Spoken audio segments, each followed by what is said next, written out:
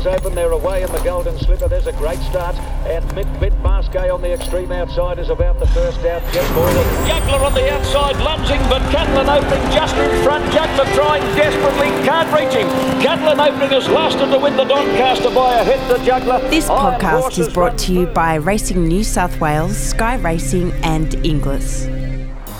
From July the 1st, 10 race programs will become the norm at Sydney's Saturday race meetings. This is the result of the introduction of midway races for horses trained in the smaller metro and provincial stables. Midway races will carry $100,000 in prize money, as will the Tab Highways, up from $75,000, while normal Saturday races will go to $130,000. Country Sky 1 races will go to $24,000, Sky 2 races to $15,000, and Country Non-Tab to $10,000. Another 20 meetings will be added to the Country Showcase series, where minimum stakes will be $30,000. Feature races to receive a prize money boost are the Epsom to $1.5 million, and the time-honoured Villiers goes from $250,000 to $750,000. The English sales this year have produced unbelievable figures at both ends of the market, a clear indicator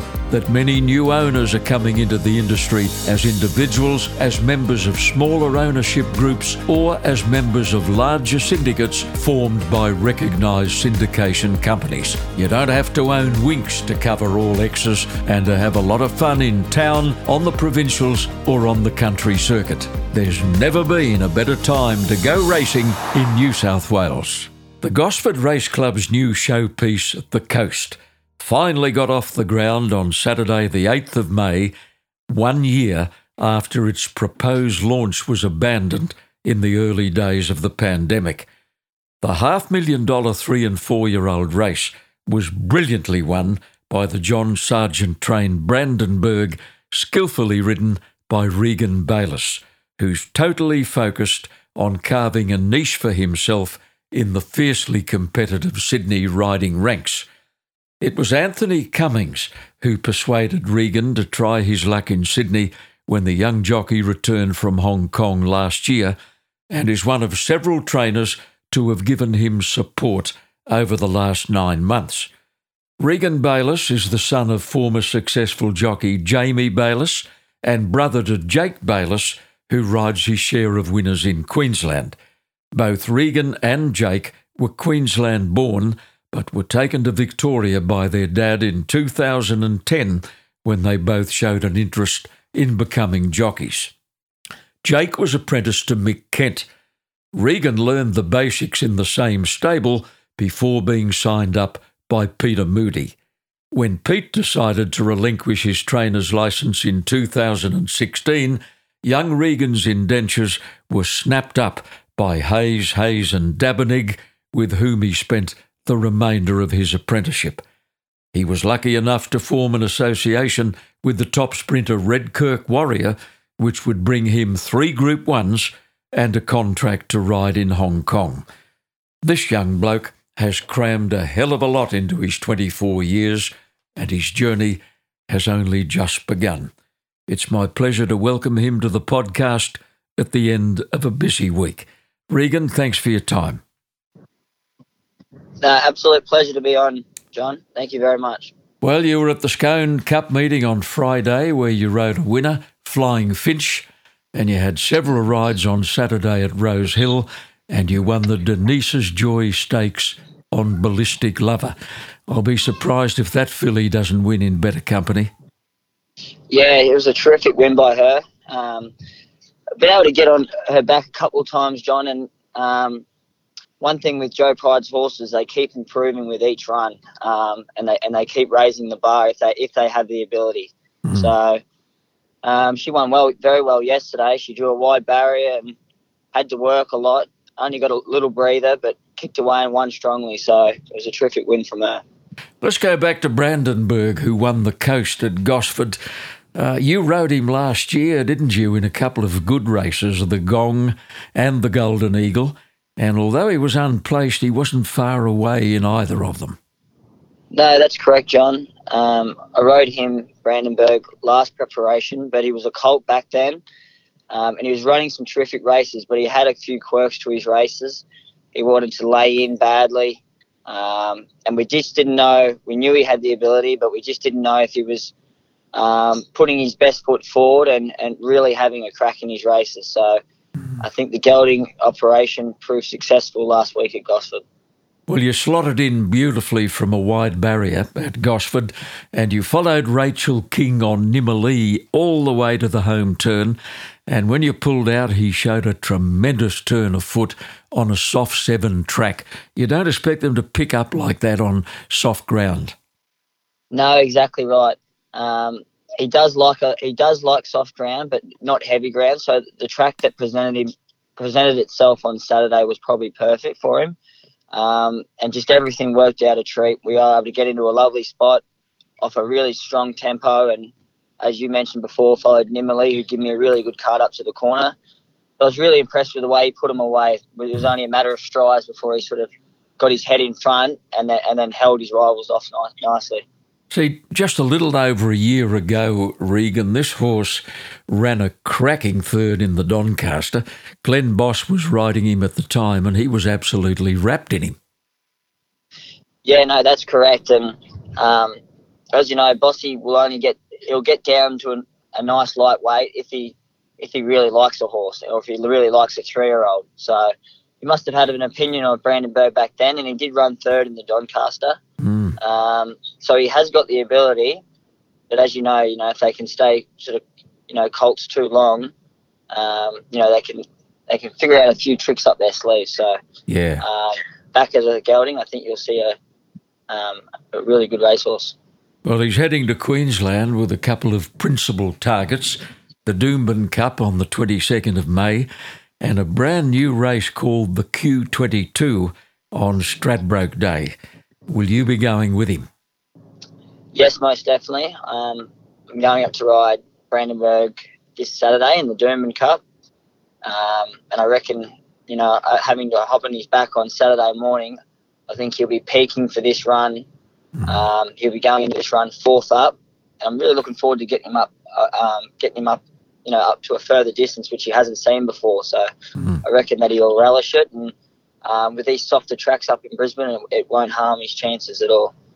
You'll enjoy being back in your home state and catching up with family members. You grew up in the great racing city of Ipswich, but you spent every spare minute on a property owned by your paternal grandparents at Ripley, where you tell me you learned to gather melons and pumpkins and to muster a few cows on horseback.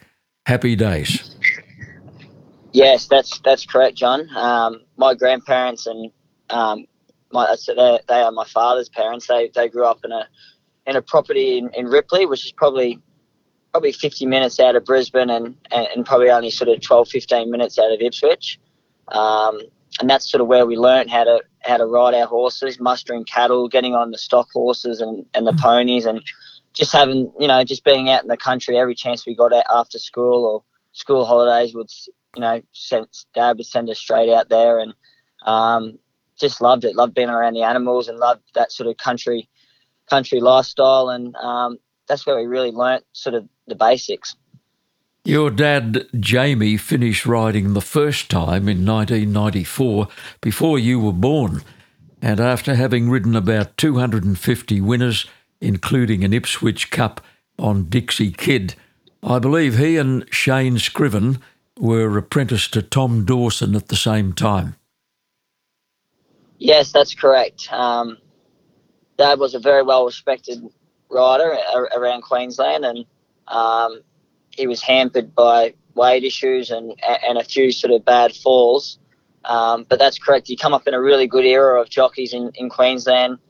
And yeah, he was as you would know, John, he was a great role model for me and still is. And Jake and I wouldn't be where we are today without him. He's taught us everything from scratch, and he's a really, really good horseman in his own right, and he's still breaking in horses now, and so we learn a lot from him.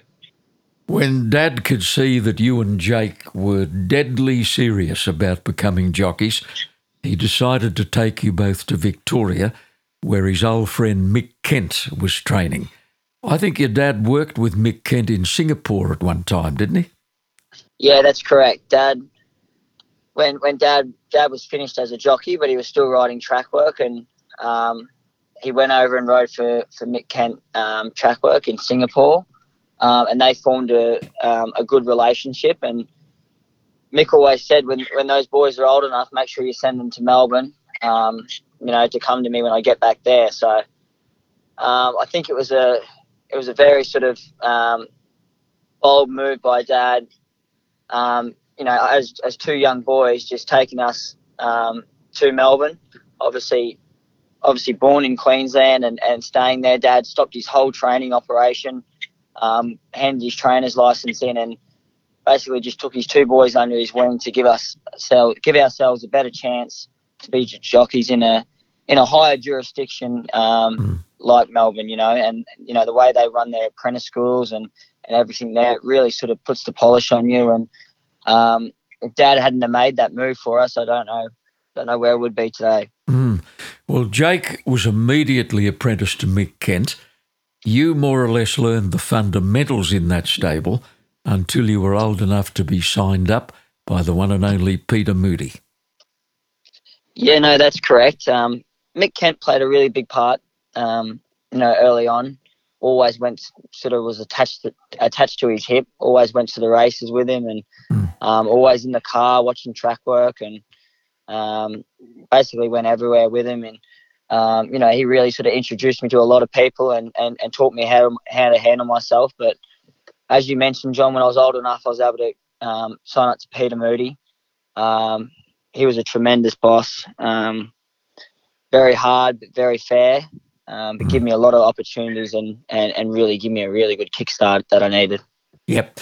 Well, Black Caviar was in the stable when you began your apprenticeship with Peter. It must have seemed as though you were in the presence of royalty. Yes, it was, and I think he had a lot of great horses in the stable at that time. Group 1 winner after Group 1 winner, and me riding a few of these horses track work just really sort of give me the sense of what a good horse feels like, and it was tremendous. And to be there when Black Caviar was there, and I was able to hop on her back one morning for a quick photo, and then quickly jumped off. But she was, it was terrific. It's something I'll always look back on too, because, not many people can say that, so, I was only sort of an apprentice at the time, but just to be in her presence and to see how they, how everything behind the scenes happened and how much work was put into her, it was quite special. Did you ever drop a subtle hint to be allowed to ride her in a gallop? I remember one morning, the two apprentices were at Peter Moody's were Jake Duffy. He was riding in town at the time, and it was me who only barely just started riding. And Paddy Bell, he was the head track work rider there, and he was riding Black Caviar in every piece of her work. And he had an injury one morning, unfortunately, and I think there was a decision from Moody which one of us were going to have to gallop her the next couple of mornings, and Jake Duffy got the nod. So did he? No, I put my hand up. I put my case forward, but he was the more experienced senior rider, and he got to sit on her back. But I still got to sit on her back for a quick photo, John, that no one can take off me. No, they can't take that away from you.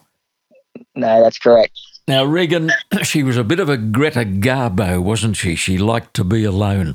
Wasn't the friendliest mare in the world. No, she wasn't. She wanted to be left alone. Like all those good mares, they got so much presence about them, and they know they're good, So, every now and then she'd pop her head over the door, but more times than not, she'd just be sort of in the corner and just doing her own thing. And she had a lot of class about her. Peter Moody provided your very first winner, and it just happened to be at your first ride in a race. 27th of July 2013 at Donald, and you won a maiden on Alana's Dream. Now, punters weren't too concerned about the Green Kid because she started favourite. No, that's correct. I was probably ready to go. I was ready to go sort of, that month. or even sort of a little bit before. And, I was basically, that eager to get out there and ride. And Peter just really wanted to sort of handpick the sort of right horse that he thought would suit me going out there for my first race ride. And I owe that all to him. He knew that she was going to be a great chance on that day, and he handpicked her and sent her down to Donald for me, and we were able to get the job done with my family there. So it was a special day, John. A Cranbourne trainer called Sean Mathrick was the trainer to put you on your first city winner. It was a mare called Dare I Ask at Caulfield. It was almost a year later, so you must have been thinking it would never come. No, that's correct, and everything sort of happened quickly after that. But Dare I Ask was my first Metropolitan winner at Caulfield for Sean Maverick, who gave me a few rides during my time as an apprentice, and things just kick-started for there, John. That was all the sort of adrenaline and the racing bug that I needed to keep striving forward. Your very first stakes winner was a mare called Quayside, trained by Peter Moody. You won a couple of races on this Street Cry mare, including a listed race at Morfettville. Peter Moody would often slip one or two to Adelaide, wouldn't he? Yeah, most definitely. He would place his horses very good and where they could win, and he would flick a few horses to Adelaide. And lucky enough, I had an association with John Camilleri. My first ever winner, as we were talking about just before, Alana's Dream, was owned by Fairway Thoroughbreds John Camilleri, and so was Quayside. So I was able to ride her in my first stakes winner, and it was good to be able to repay the faith and get that first sort of black type on the board, John. So Quayside and Alana's Dream carried those very well-known Camilleri colours, the white with the green and yellow checkered sash, that Fairway carried in several Group 1 wins. Yeah, no, that's correct. I've had a lot of luck for those in those colours over the years. You were part of an amazing event at Mornington in 2014 when you rode in a race against your brother and your dad. Now, Jamie had made a comeback after 20 years out of the saddle. Jake won the race. You ran third, and Dad finished with the tail enders, but it didn't matter. It was a unique occasion, and it got a lot of press. It was widely reported. Yeah, it most definitely was. It's something that we never thought would happen. Obviously, as you mentioned before, John, Dad stopped riding initially, 4 or 5 years before I was even born. So for him to sort of make that comeback, and it was just something that sort of we were completely blindsided by, and just never thought we'd ever sort of get an opportunity to ride all in the same race together. So we got photos and everything that we can look back on for the rest of our life. But it was very special, and it was a great day. And I imagine you and Jake have never let him forget it. No, exactly right. I think his horse was 50-1 or so, and he still believed he could win at the races and cantering to the barriers. And Jake got the nod, obviously, and Dad finished at the rear, and I finished just in the place getters. Yeah. Well, how long did his comeback last? He rode for a while, didn't he? He did ride for a while. He come back for about a year and a half.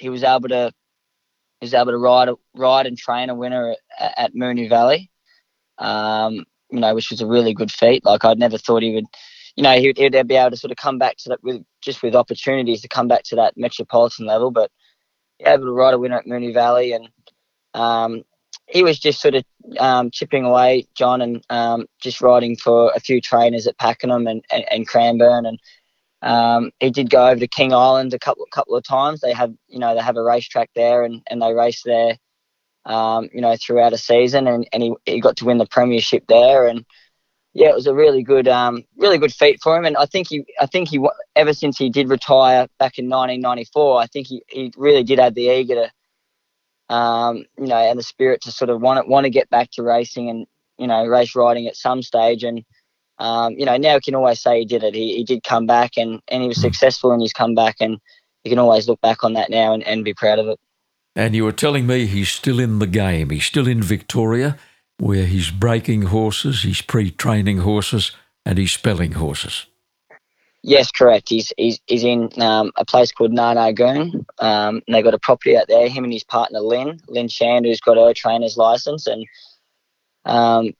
Dad still breaks in horses, and still they do pre-training and spelling and train a few of their own ones. So he's very, very busy still.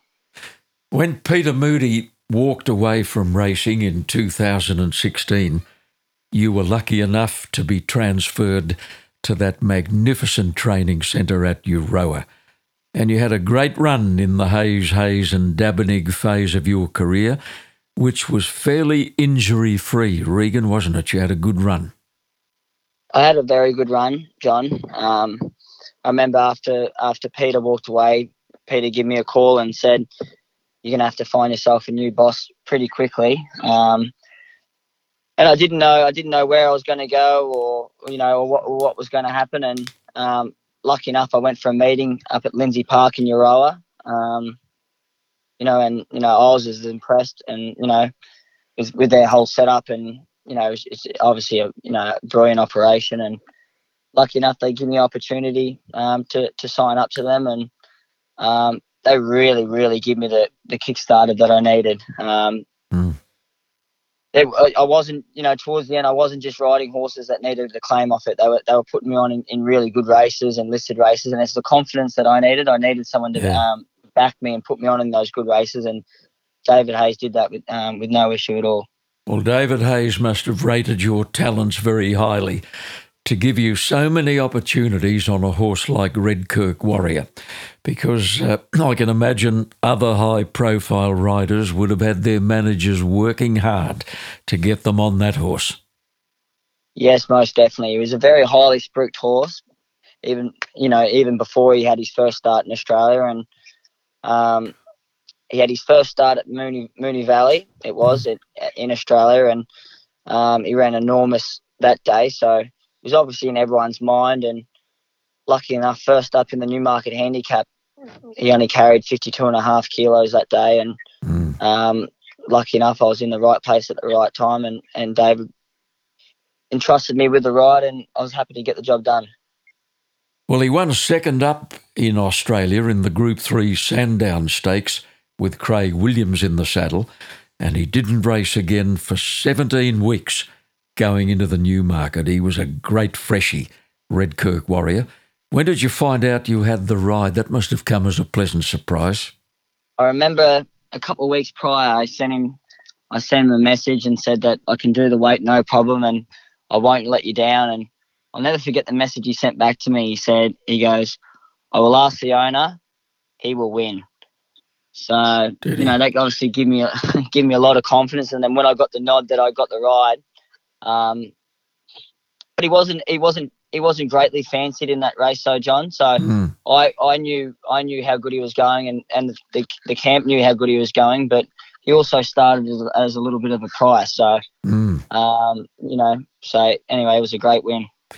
They all went to the flat side in that Newmarket. Every runner went to the far side of the track, and he raced handy outside Start Turn to the 300 metres mark, where he just exploded away. He won brilliantly, and you look very excited pulling up.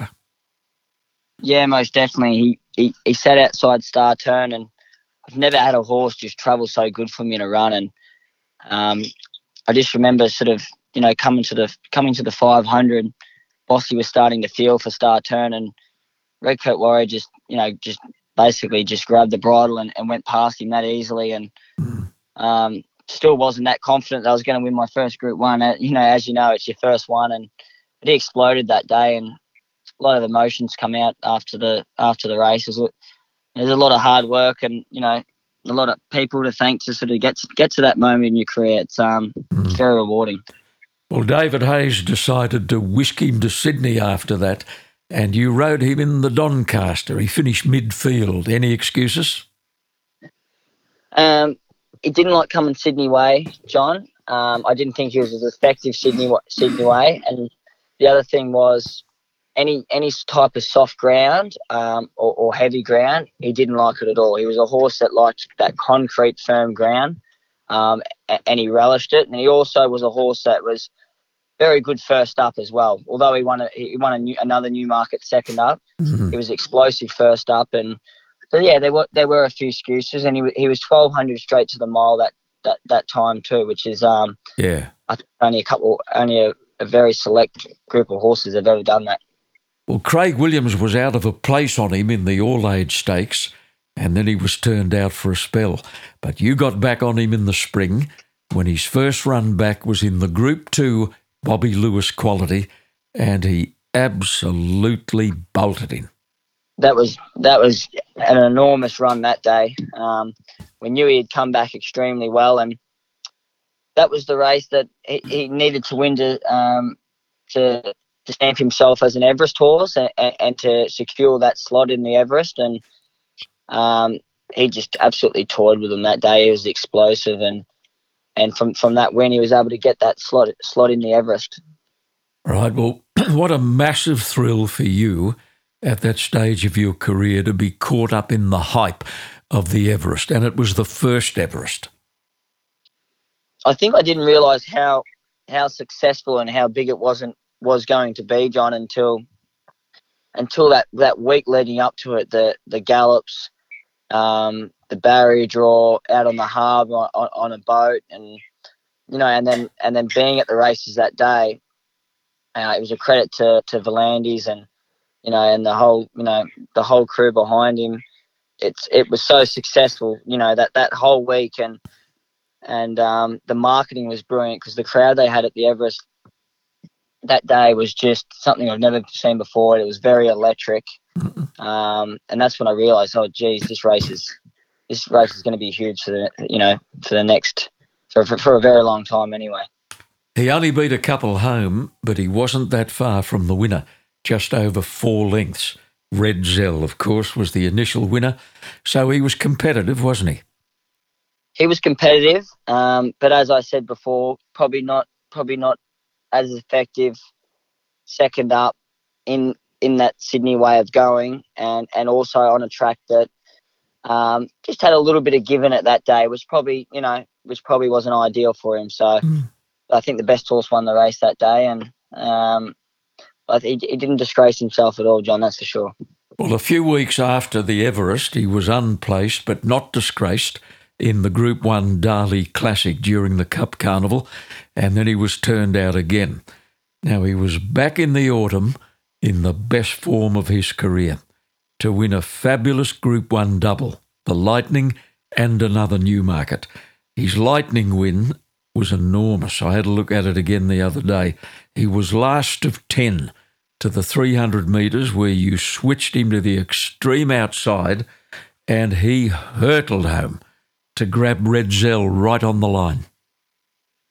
I believe this was his best win, John. He was absolutely electric this day. I believe they had the blinkers on him, and he jumped out. It was only a small field that day, and he just travelled brilliantly in behind him, and almost travelling too good. I had to almost give him a little bit of a check mid-race just to get him back off heel so I could bring him to the outside. And he ran down a horse called Red Zell who was on a tremendous winning streak, and he didn't have any momentum going into that race. I had to check him off heels, and once he got balanced, the sectionals that he reeled off to beat Red Zell was nothing short of amazing. Just get you to stand by, Regan, whilst we clear a commitment on the podcast. Back with you after this.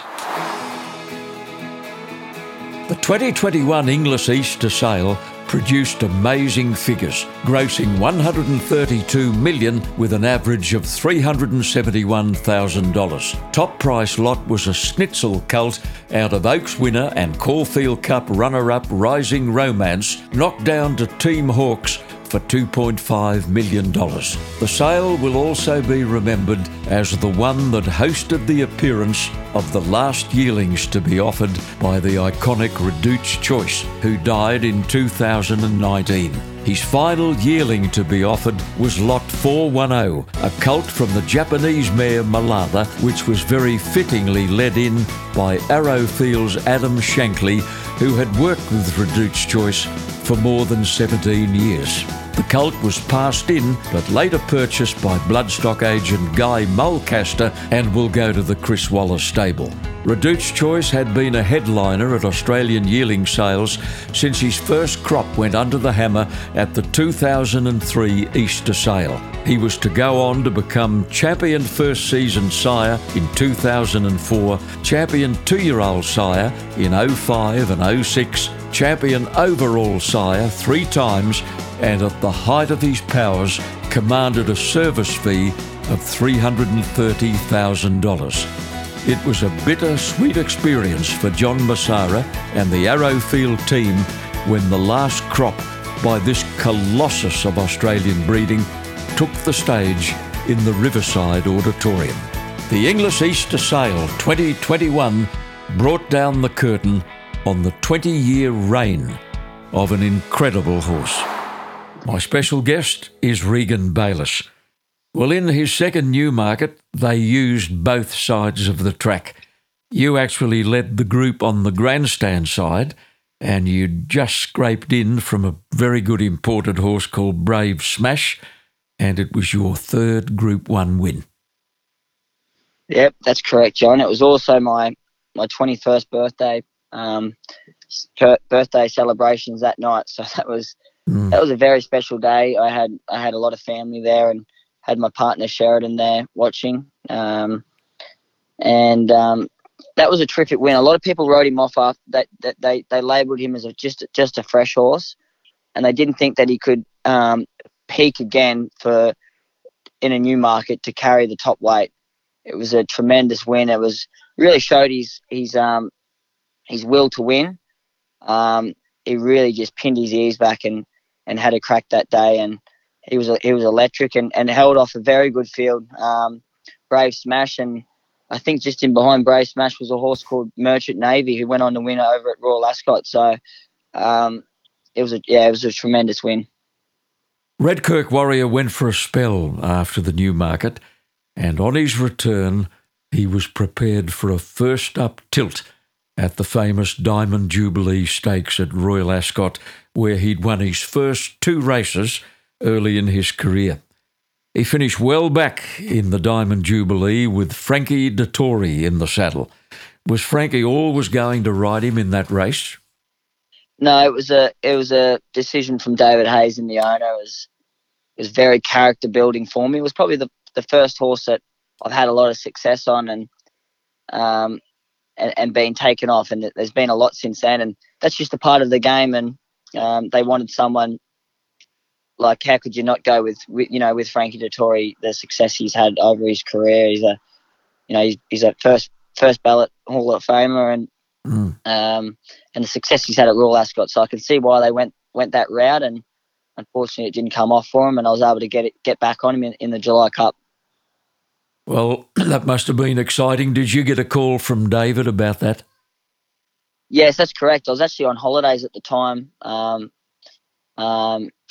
in Los Angeles, and I got over there for Mark Zara's wedding, and I got a call straight after that race saying that the owner wants to change, and can you ride him in the July Cup? So I think I went from drinking a pina colada to going for a run, John, to get into shape to tune up to ride him that day. But I was still only young then, so that was the first sort of global exposure I got to go over there and to ride in the July Cup. Although he didn't perform up to his best, just being there that whole week, I was able to ride out for Luca Kamani and a few trainers and gallop him on the July course, and just being on a favoured runner in a race like that was something I'll never forget.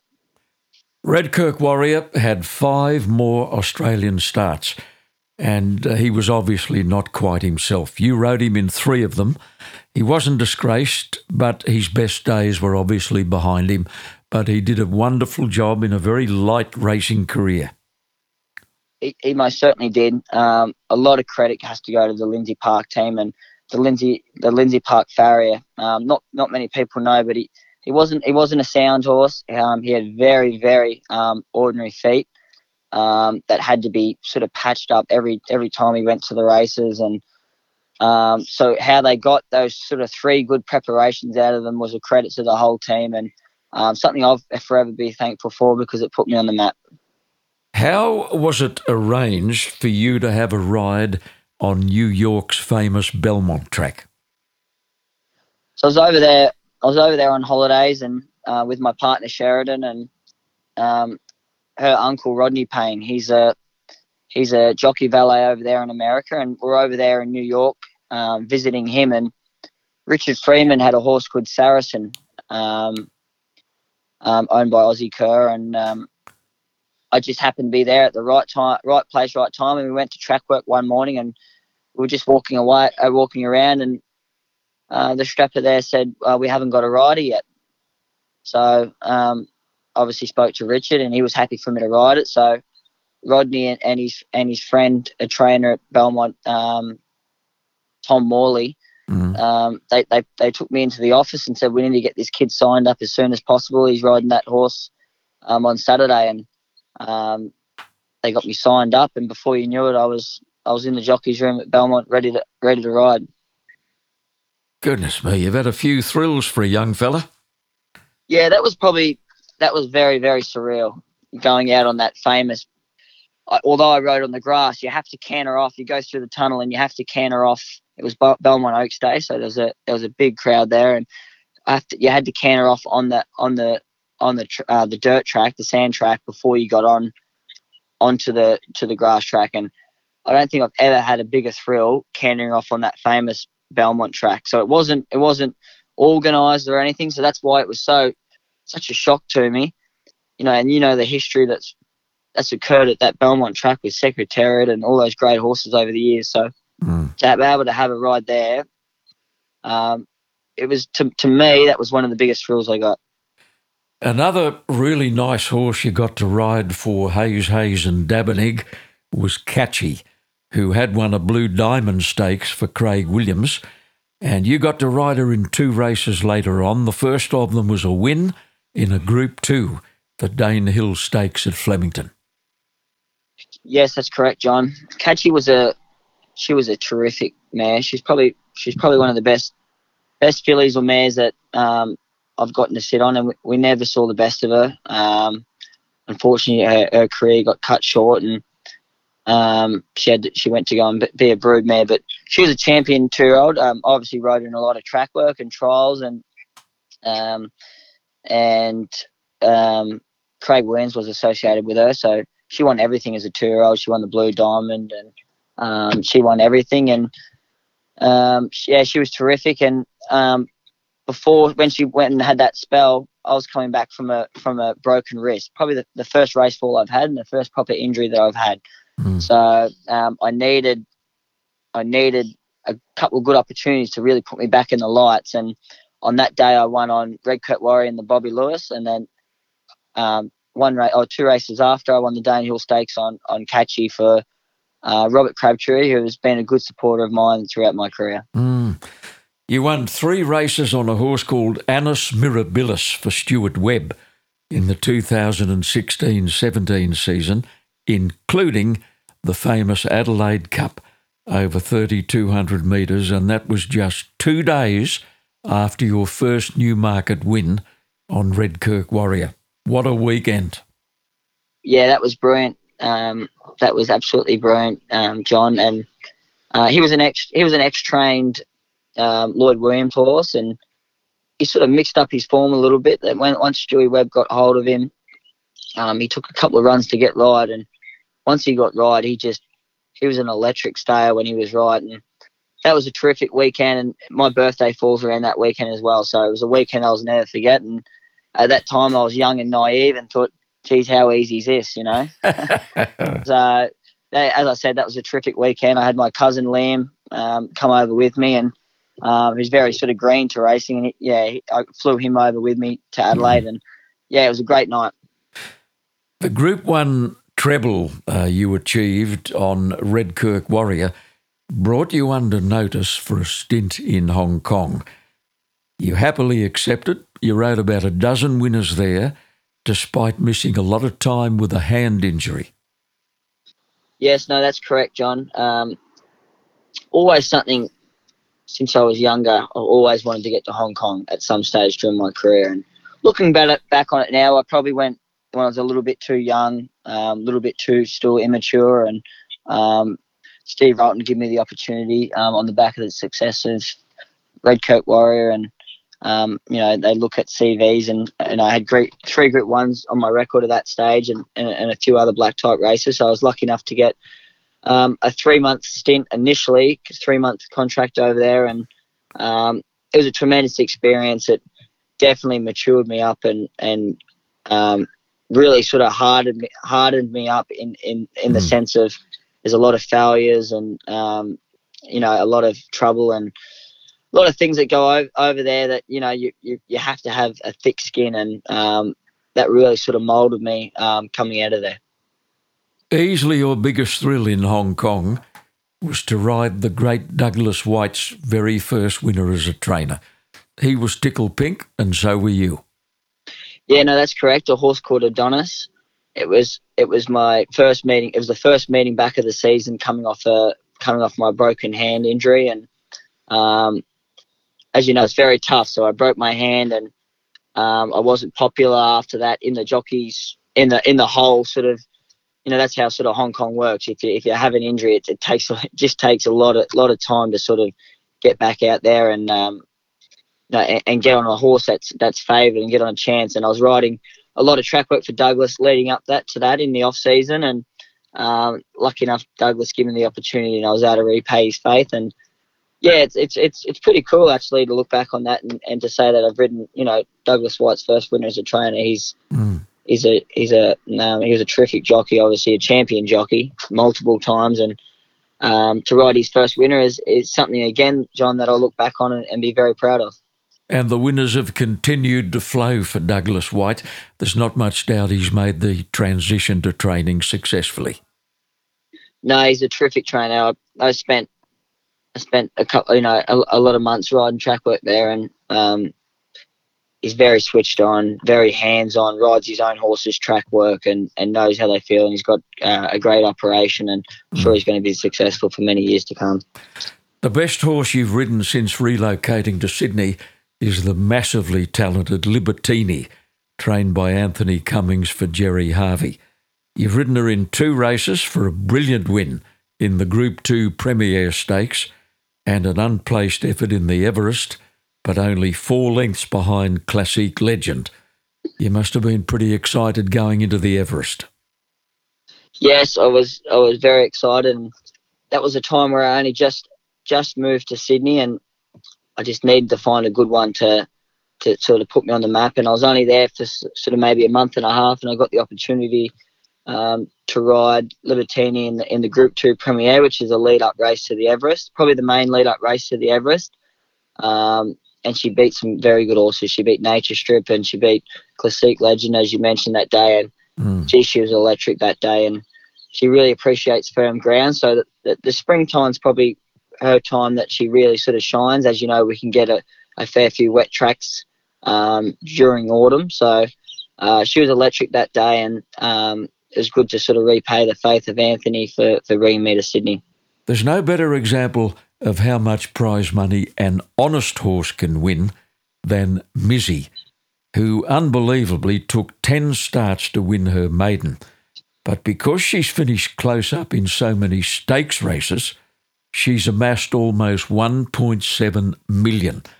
And just recently, you finished second on Mizzy in 2 Group 1s, the Canterbury Stakes and the Coolmore Classic. Yeah, that's correct.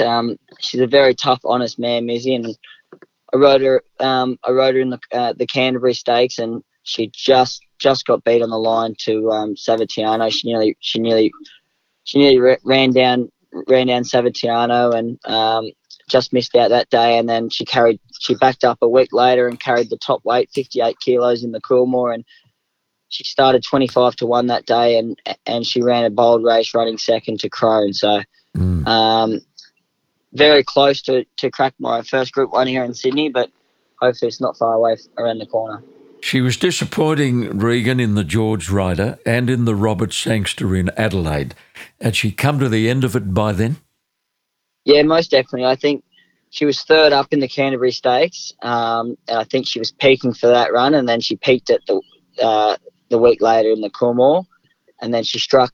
She, weight for age level in the George Ryder on a track that was quite soft. She didn't handle it that day, and she did come to the end of her tether in the Robert Sangster Stakes. So she had a good campaign to look back on, and I think she's not far off going through the Broodmare sales. This is the time to acknowledge the support of your greatest fan, your partner Sheridan, who's a Sydney girl, but she's happy to go wherever Regan Bayliss goes. I think you met her at the races in Sydney. Yeah, no, I met her on Golden Slipper Day when I rode a winner that day on a horse called Darren in the Derby Munro, and she was working for the ATC at that stage, and I met her then, and I was actually riding in Sydney for a couple of weekends after that, and took Sheridan for dinner, and yeah, things just sort of snowballed from there, and she's been a great supporter of mine, and she packed up and left her family and friends to move to Melbourne with me, and then moved over in Hong Kong, which was far from easy on both of us over there because it's very tough, and then back to Melbourne and then to Sydney. So yeah, she's been a great supporter of mine, and very lucky. Now, Sheridan is a daughter, a former jockey and a very well-known racing identity in Neil Payne, who's another daughter, of course. Taylor is married to Brenton Avdulla, who was a guest on the podcast a few weeks ago. So here we are with Sheridan following Taylor's example and becoming the partner of a successful jockey. Yes, no, that's correct. It's Neil Payne, obviously, a good jockey in his own right, and now he works as an integral part of the operation at the Waterhouse Bott stable, and they've been great to me since moving to Sydney, and they've been great support for me, and yeah, it's a really good racing family. I'm happy to be a part of it. Regan, you're taller than the average jockey, but you're very comfortable riding at 54. And you tell me for the right opportunity and with a bit of notice, you can get down to 53. Yes, that's correct. I'm taller than the average jockey, but luckily enough, I'm fairly light boned and I'm fairly skinny. So my brother Jake is the same size as Dad. He's a little bit smaller than me, but also a little bit stockier around the shoulders. And as you know, that can be quite worse than being that little bit taller, but that lighter boned and skinnier. So luckily enough, I took after my mum's build, which if I had been mum's height and Dad's build, then I don't think I'd be riding. So lucky enough, I can ride competitively at 54 kilos, which is usually the minimum weight. And during the carnivals, if the right opportunity comes up, I can get down to 53 kilos. So I think it's a good feather to have in my cap to be able to sort of be competitive around those weights. You're in a tough town, Regan, where racing success depends largely on hard work and commitment.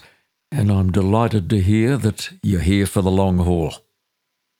Yeah, most definitely. Sydney's a place that I spent a little bit of time as an apprentice. Peter Moody sent me here to Sydney when I was a kid to spend a couple of months during the spring carnival, and he had a satellite stable here run by Claire Cunningham at that stage, and I absolutely loved it, loved every part of it, loved the way they run things here in Sydney, and loved the racetracks, the horses, the trainers, the competitive jockey riding ranks, and it's a place I've always wanted to get back to. And since getting the opportunity to come to Sydney, it's been absolutely tremendous, and I'm here for the long haul. And I know you can't look at things as if they're a 12-month plan. You got to plan for the next sort of 3, 4, 5 years, and that's what I'm doing. I'm slowly building relationships with a lot of different stables, and I'm starting to sort of reap the rewards of the hard work. Been a delight having you on the podcast, Regan, on a Sunday morning. Thanks for joining us, and I hope you have a lot of luck right throughout the big spring carnival coming up. Thank you very much for having me, John. Absolute pleasure. And this podcast was produced by Supernova Sound.